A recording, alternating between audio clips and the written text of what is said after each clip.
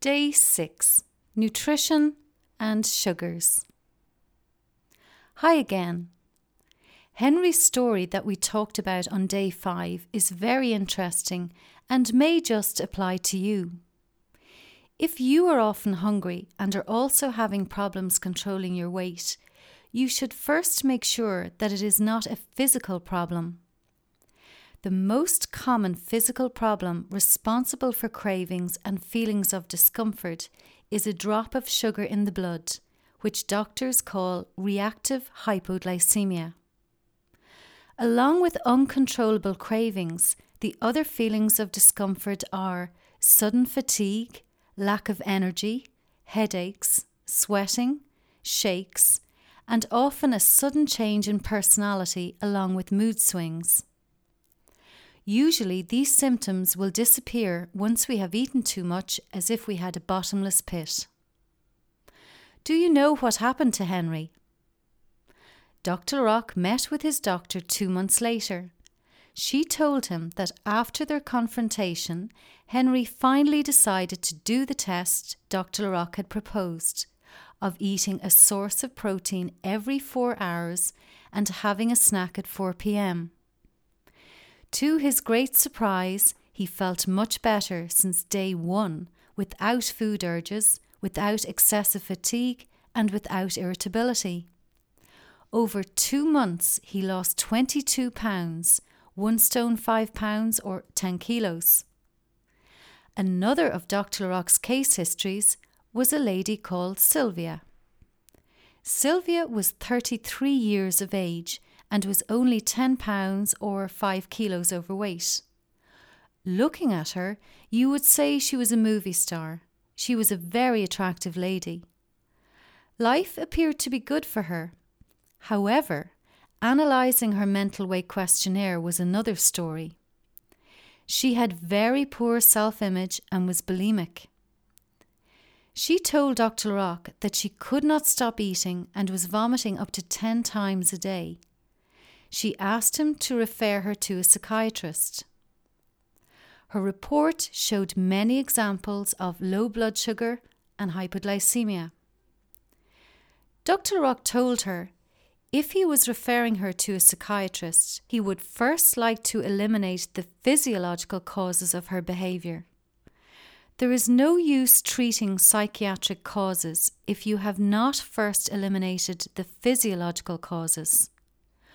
For the upcoming week, he gave her a table for calculating the amount of sugar and fat in her food and asked her to evaluate the typical quantities she ate in a typical day.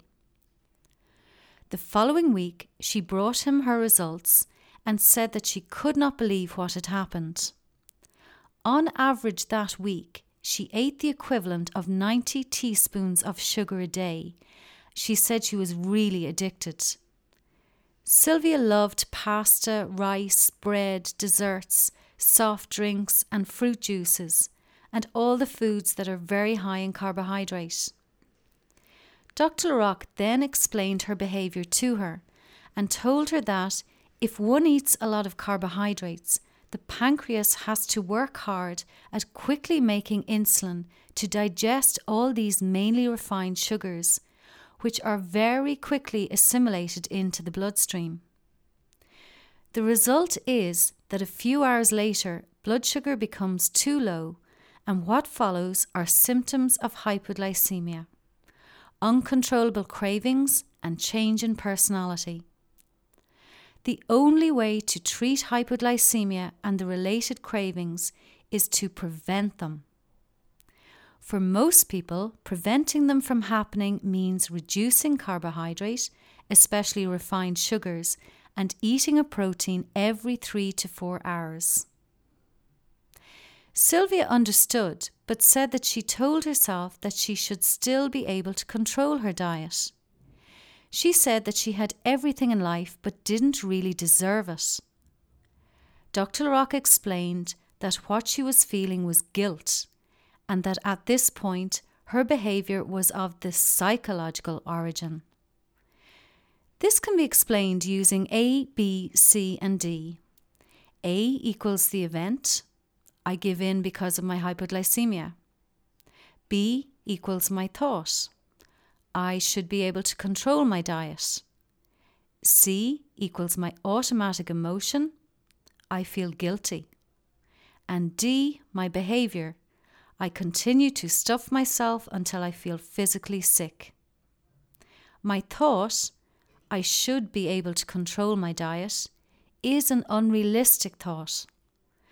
Dr. Rock explained to her that at the beginning she did not know she was consuming amounts of sugar which were responsible for her loss of control.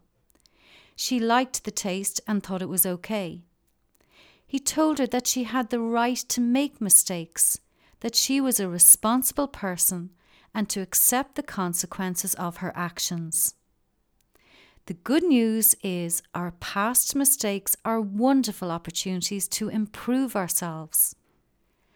To help her lose a few excess pounds and prevent hypoglycemia, he prescribed her a low-calorie diet with 2 protein supplements for snacks, while recommending she reduce her intake of refined sugars. The next week, glowing, she told him that she felt incredible.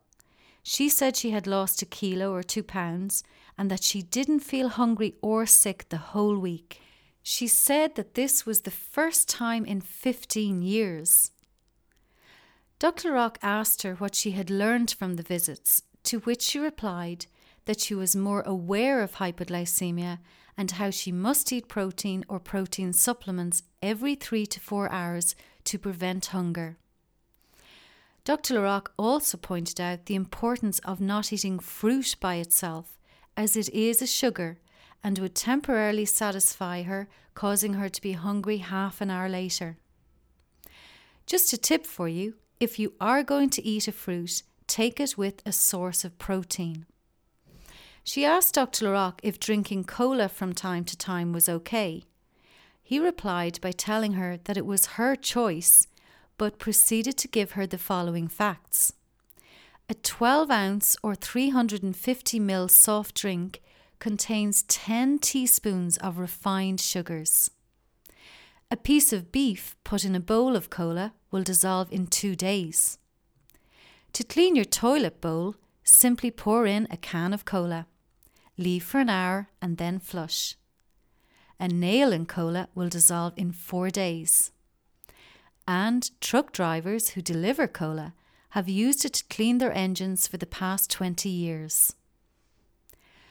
Cola contains phosphoric acid, which is known as a powerful corrosive agent, so much so that trucks carrying cola concentrate have a sign saying that the vehicle is carrying a hazardous material. Do you still want to drink it? Bye for now.